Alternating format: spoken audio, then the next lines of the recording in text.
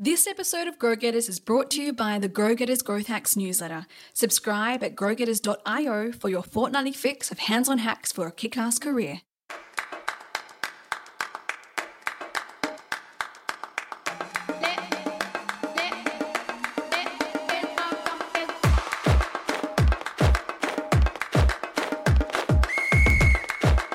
Welcome to Grow Getters, the Future Skills podcast.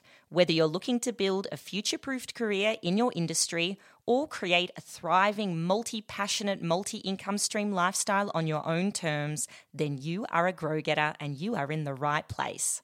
In our snack-size weekly episodes, we'll deliver you a super actionable future skill or trend in under 10 minutes.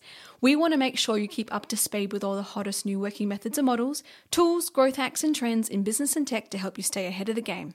Plus, in our monthly masterclass episodes, we bring you world-class experts in their fields who go deep on an in-demand skill or topic area and give you the actions, tips and advice to help you grow. I'm Tiffany Hart, a tech startup founder, entrepreneur and specialist in digital transformation and innovation. And I'm Tanya Garma, a digital business strategist, design thinker and brand and content director.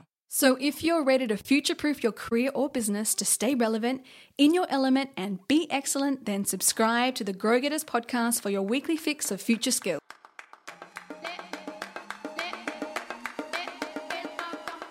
Hey Grow Getters, it's Tanya and Tiffany here, and we are super excited to let you know that season 4 of the podcast will be dropping on Wednesday, September 8th. We want to thank you for waiting patiently whilst we've been cooking up some podcast goodness and doing a bunch of research in prep for this brand new season. Starting September 8th, we'll be dropping an episode every week covering the very latest trending future skills topics in tech, business, and career growth.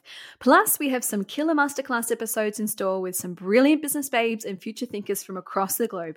Here's a sneak peek. We've seen quite a few changes in terms of Instagram saying that perhaps they're testing not being able to share feed posts to stories because their audiences are finding it boring.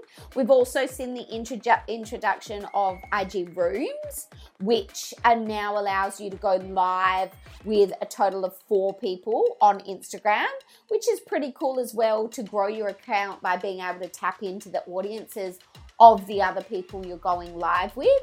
They also introduced the feature of keyword search. So basically now your entire Instagram account is keyword searchable, whereas previously it was really only your username and the headline in your bio that was searchable. So that's something else for brands to be really aware of, the keywords that you're using in your posts and your content. Generally, what people call AI stops being AI as soon as they get used to it. It just becomes seen as a standard tool, right? I mean, we don't think of AI guiding us across a city whenever we go into our Maps app and figure out how to get from A to B, and it tells us to take this turning because the other road has a lot of traffic on it. 10 years ago or 15 years ago, we might have thought of that as AI, but now we just think of it as a tool. And because of this effect, we often don't realize just how much of our daily activity, our impressions, the media that we end up being exposed to is driven by AI.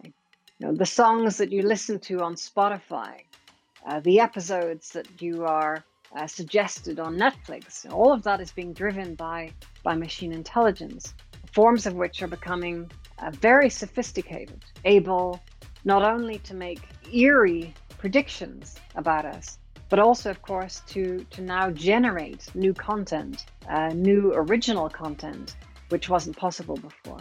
The first step is figure out who your customer is. And this is like quite a common mistake I see people making. They just think, well, but I want to help like as many people as possible. So then they don't get hyper specific on who they're trying to help.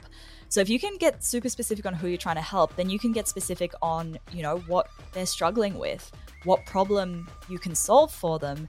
And then from that problem is where the idea for your product should come from. So a lot of people, and this is the mistake I made with my first business, right?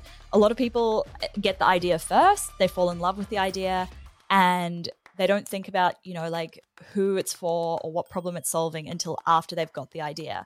The easier way to come up with a solid idea is to figure out who you're helping and what problem you're solving first, and then build it around that. So grab your earbuds and get ready to learn and be inspired. We cannot wait to share all the insights with you. See you then, and let's get growing.